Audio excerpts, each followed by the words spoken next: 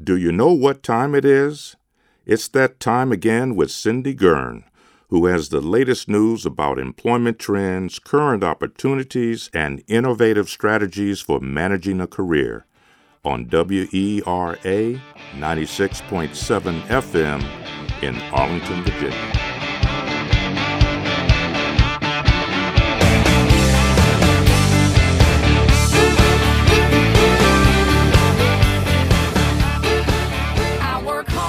Hi, this is Brendan Freehart, and welcome to the Avocado Toast Career Show. Did you know that was the name? I did not. That's the voice of David Nguyen. Welcome, David. Thanks. You are currently working at a company called ThruGreen. Yes. Can you tell us a little bit about it? Sure. It's a little startup that I have. I'm basically the only person right now, and I have a lot of help from outside. And the short vision is this. You get into your car, you tell your phone where you're going, and then most, if not all, of the traffic signals along the way will be green for you. So that's why it's called ThruGreen? Yes. Okay. I had to ponder that for a long time before I stumbled upon that. Was that it name. tough to get that domain name? It was not tough to get it. It was tough to think of it. Okay. Because that was one of the main criteria, right, is the domain available, or are the domains available? Were you in the shower? That was the one time I wasn't. Yeah, right. So I'm gonna prod a little bit here. Sure. Can you explain more? How is it when I get in my car? Uh-huh. I have my phone. Yeah. And we can do the signal phasing such that we're going straight through.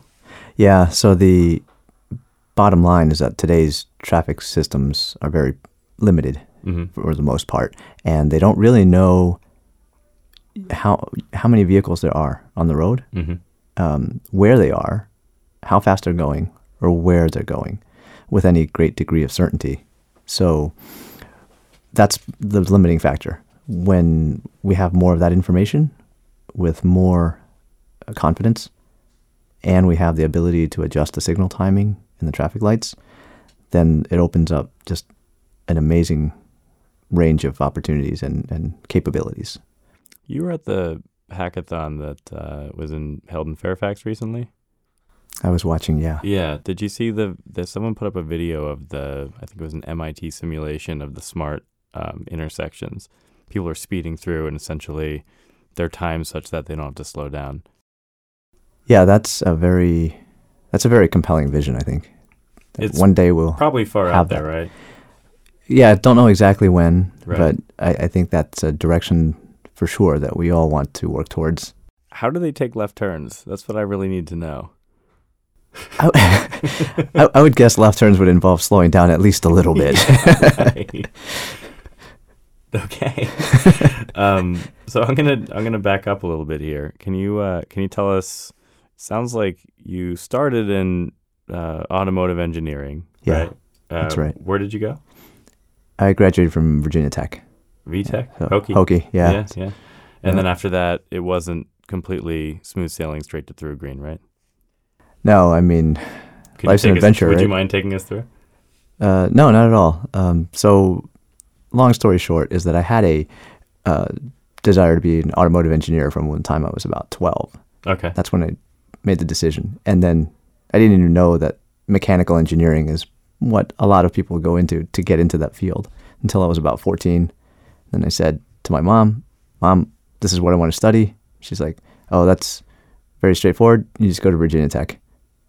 So I did. That was the only school I ever applied to. Wow. Got in, and then didn't know I could get out. There was some uncertainty there about, am I going to make it?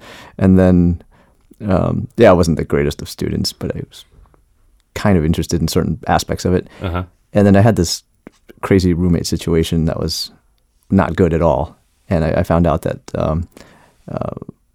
I was being, my friends that were calling me, this is before cell phones, right? Friends that would call me. Yeah. And then later on they'd ask me, hey, did you move? And I'd be like, no, how come? And he goes, well, I called and your roommate said that you didn't live there anymore.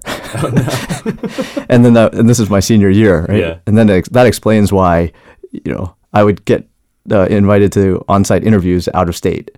And then I'd fly home and I would never hear from these companies ever again. Oh, man. And yeah, there were some words exchanged after that came to light. Oh, my God. But so this offer that I had, that was the best of the ones I did have. Right. I ended up working as a production or as a bottling and maintenance supervisor in a liquor bottling plant as my first job out of school. Yeah, you were telling me this before. You didn't take anything, which I don't know if that's just for the radio, but I would have at least grabbed one, off the line.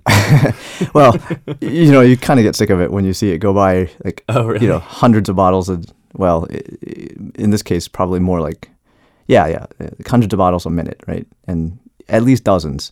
And there's some really funny stories that go on in these places. But I also had an allowance on my corporate card.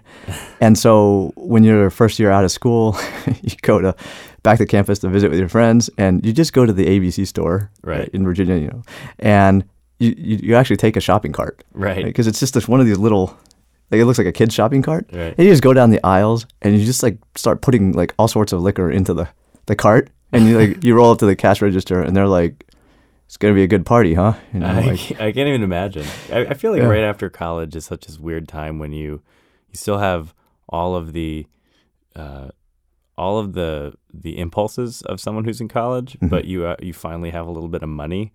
So like I just remember being able to buy beers that actually tasted good.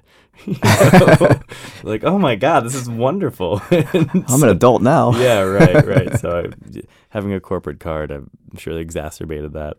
So what came after? That was Seagram's? Yeah, it was a Seagram's, and I got to meet Jimmy Buffett as well, because we started bottling this thing called Margaritaville at the time. I was gonna guess, yeah. Yeah, and he showed up at the factory and was pretty. He's quite the gentleman, and but there's all sorts of things that go on in there. But basically from the first day, I was in the plant. I was like, I gotta get out of here. Yeah, right. Yeah. Was Jimmy, just one aside, I gotta know, was he wearing like a Hawaiian shirt, or when he's in business, does he button it up a little bit? It was definitely not shirt and tie. Okay. I believe it was. I believe it was a somewhat tame and not garish Hawaiian shirt that he was wearing when he came to visit the plant. Okay, it's more of like a Southern California shirt, not all the way to Hawaii. Yeah, I figured maybe this is Jimmy Buffett's business casual. Yeah, right. So what came after Seagram's? So it was funny. I had an extended spell of like 3 years of just, I'm like, I'm out of here. And I actually went to race cars in Canada for a year. And then I was also running this import business that I was importing historic ship models. Really? Yeah, from overseas into the U.S. And my buddy and I were like the first guys on the internet to ever do this. Yeah, I made like the website with Notepad. Really? Yeah. And so that was HTML, but it was the early, like Microsoft started doing all their weird stuff with Internet Explorer, where HTML was like unstandardized, right? Yeah, I never really didn't get that deep into it. Quite understood. Like, that was one of the reasons I am not a web developer. Right. Like, how do you deal with all this inconsistency? Yeah, the early days of the internet, I feel like, scared off a lot of probably pretty decent otherwise web developers. Yeah, nothing was as good as it is now. I have a ton of questions about this. Sure. So this is you're racing. Mm-hmm. What type of cars are you racing? So at the time it was called, it still is called. It's called Formula Ford.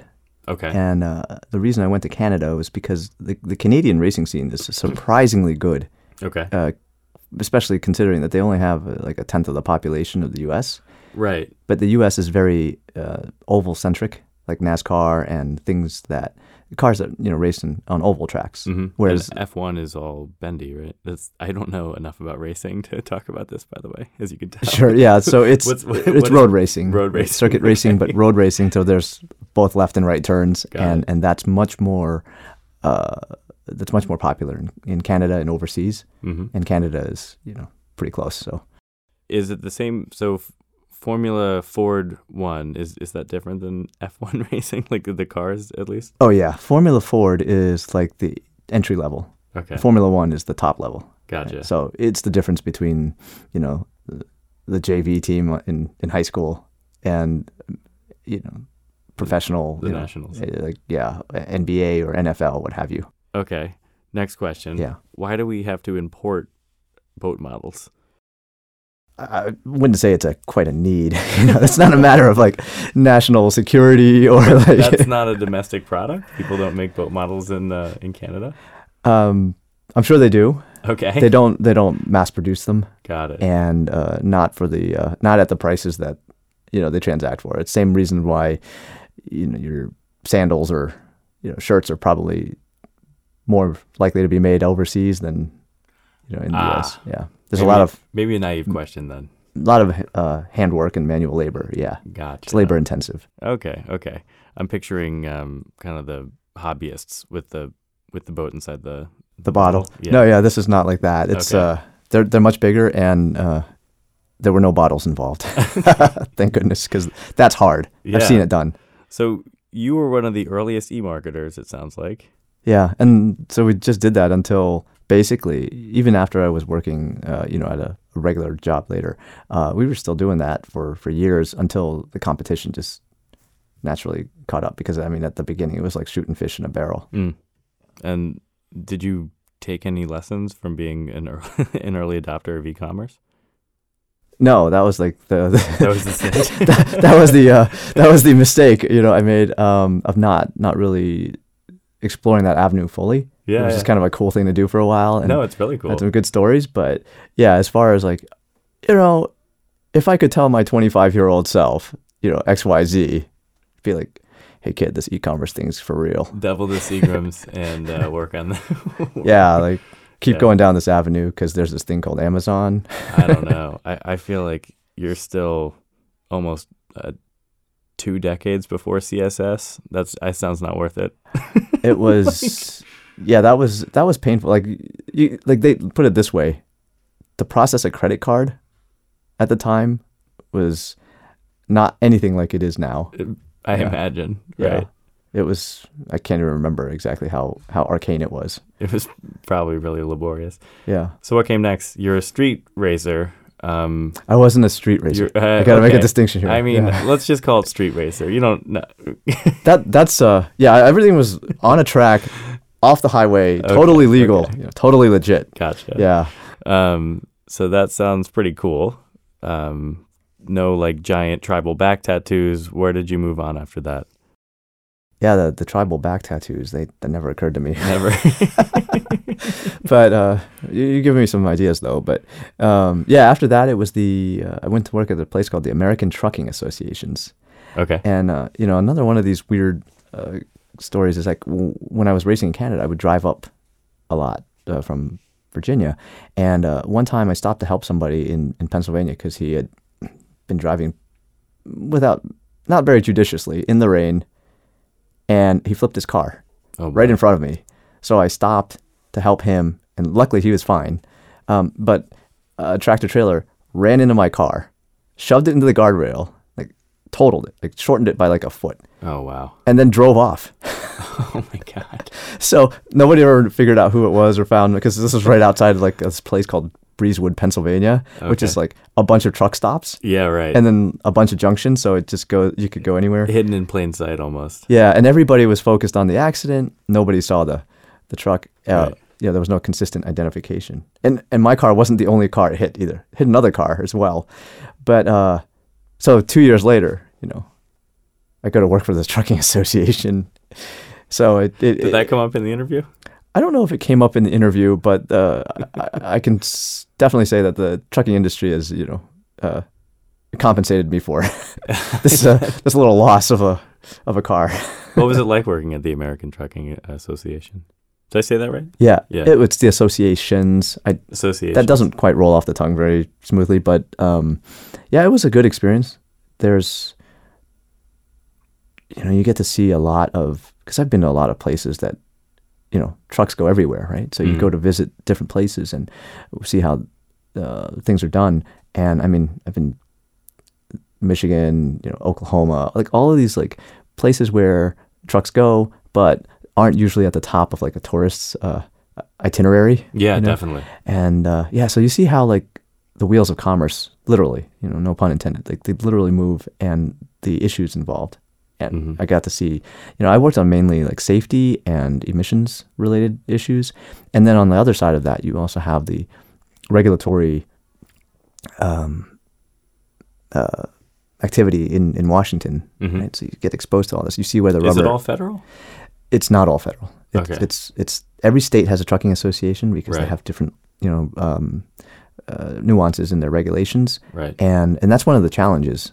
Interstate commerce, on the one hand, balanced by, the regional or state differences in both regulations and operating environments. Like it's completely different in, let's say the East Coast compared with operating out west in the Rockies or beyond that. Very different things. Yeah, it makes sense, right? So logistics, though, is a really big focus right now. I'm sure you're taking some of your lessons from the American Trucking Association into today when we're talking about potentially automating. What is it, like a third of the economy or something like that? Yeah, I mean, the trucking industry is huge. A third of the economy, a third of all. I think it was like working men in like some age range. There's the thing about the trucking industry is it has a perpetual shortage of drivers. Really? Yeah. There's never enough drivers. It's usually something like 50,000 drivers or jobs open for, that they need drivers for. And the average truck driver is not particularly young nor that healthy. You can sort of see why. I mean, the lifestyle is not very conducive to things like, taking care of yourself. Yeah, right. No, sure. You're living on the road a lot. But it's, I mean, there were a lot of good lessons there. You sort of see how the agencies work, from a regulatory standpoint, like how the public comments and and then there's also some lobbying involved in legislation. And you see that process, the mechanics of it. And, for those that have never heard of it, there's the Federal Register. I don't know if you've ever seen this, but it's like the federal government's daily publication of all the notices of, proposed rulemakings and the comments that they're seeking public input, feedback. And this is a years-long process to get a rule, changed or implemented. And you see how that works and like all the back and forth that goes on.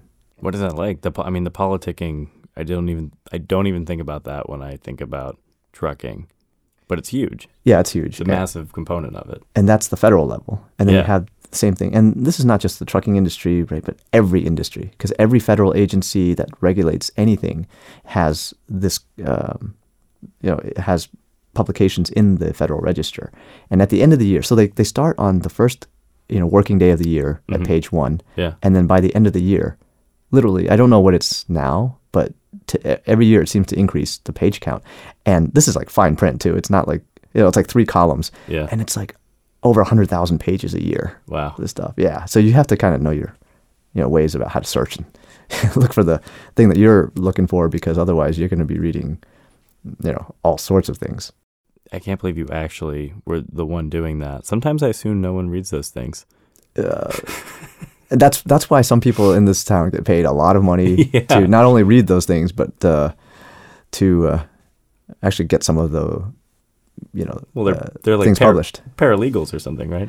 I mean, it's basically lobbying. Yeah, right. And that's more typically, I would say, more on the legislative side, and that's something that I'm not as familiar with. But the regulatory side, there's always like, that's what goes on in the Washington D.C. area. I think Alexandria is like Virginia is like the trade association capital of the, of the country. Really? Yeah, because every industry has to have representation. Otherwise, they'll just not be able to know what's going on in the government. That's going to affect them. And so there's an association for everything. Yeah. And that's sort of, this whole town is built on essentially relationships and to some extent trading favors. Yeah. I can see that. The next step after American Trucking Associations, AAA? There was a brief stint at a defense contractor. Really? Yeah. Any fine print there? It was fun. I worked at a company. I did a little project for DARPA.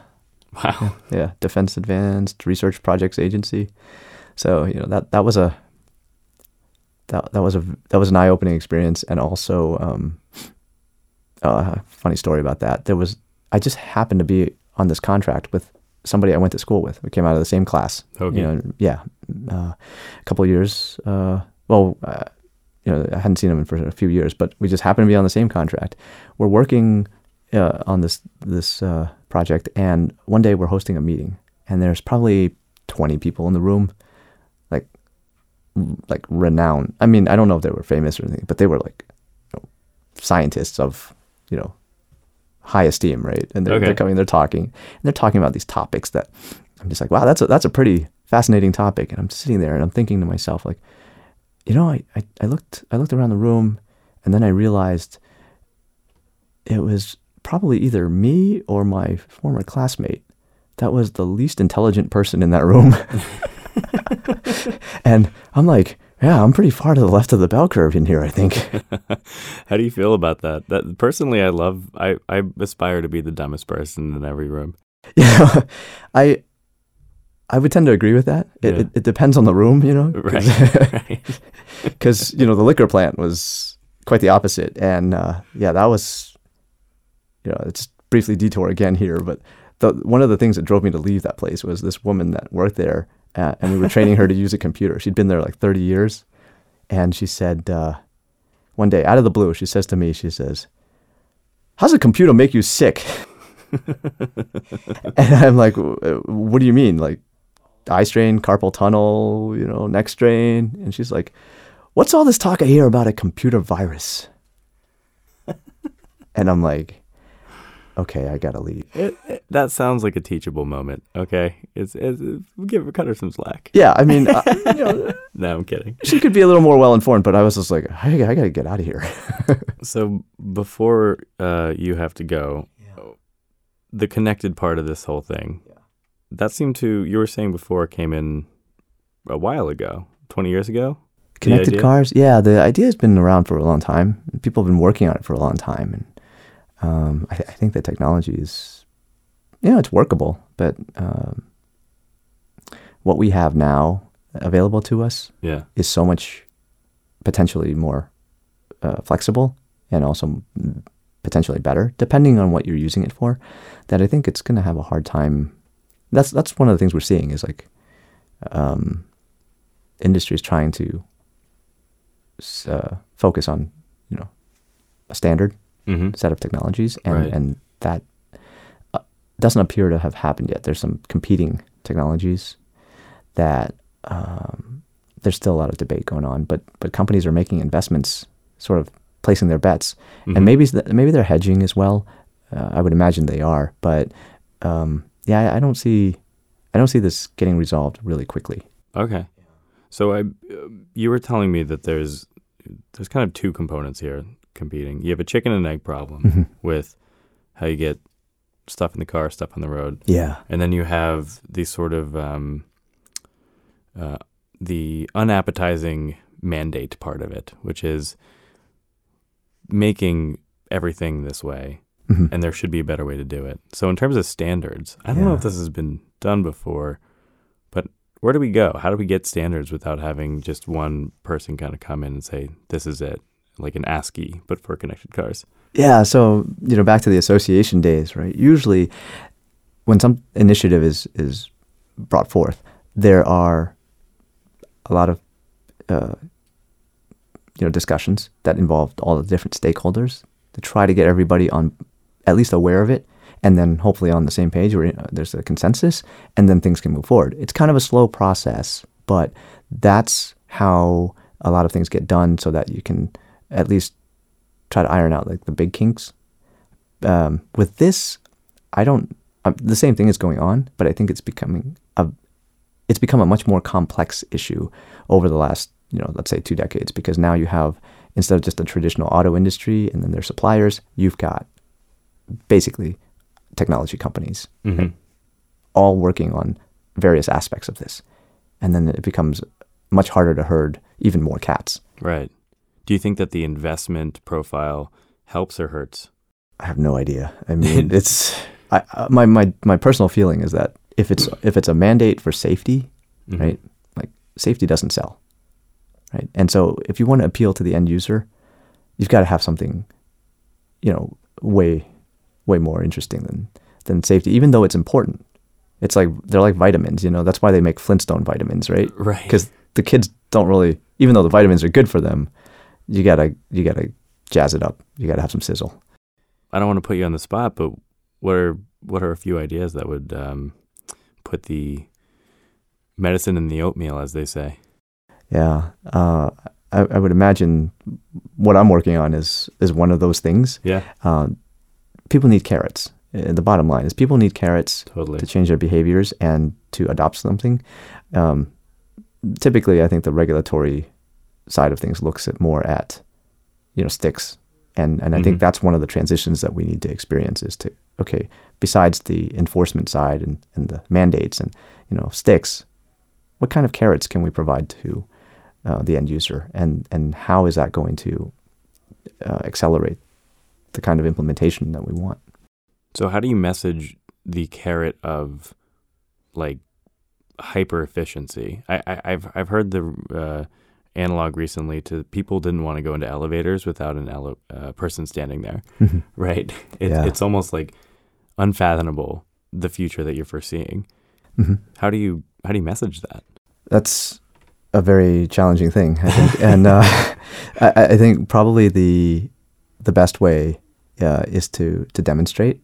But ultimately, the message is it's going to take. That's the hard part. The technology, whatever the technologies we're talking about, they're already available, so it's fairly straightforward. But I think that it's the psychology and appealing. The human side of it is what's really going to make or break whatever comes about in the future. We usually ask one question at the end of these, but I'm going to go two. Okay. First one is, what are you reading? Okay. You can just say pass. Well, yeah, it's a book called Deep Work. I read it. Yeah. Okay. Cal Newport. Yeah. Yeah. So that's what I'm reading. What are your thoughts on that, on the meetings in general? Meetings in general? Yeah, based on Deep Work. Yeah, I've always tried to avoid them right. more easily now than before. And then second one, if the current way that we connect right now isn't how we're going to do it. What was the acronym you ran by quickly? DSRC, which stands for Dedicated Short Range Communication. What is your bet on what might actually happen? Maybe a few decades away. Like, what technology do we have now you think will be more empowering to a connected vehicle? I would guess if it's decades away. Don't even know. I can't even hazard a guess. If it's based on today, I would think that it's some combination. It's probably more than one thing, but most likely I would say some variation of cellular, simply because everybody pretty much has it already. And it's come about so fast, right? In, say, 10 years, we've got smartphones from, like, the introduction of a smartphone to something like, 87% of adults have one in the U.S. Like, that's about as fast of an adoption rate as anything else that I've ever heard of that type. David, thank you so much for coming over. Thanks. My pleasure, Brendan. Thank you for tuning in to the Workforce Show. This interview and others can be found at wera.fm or at careercentralonline.com. Thank you for listening. Until the next time.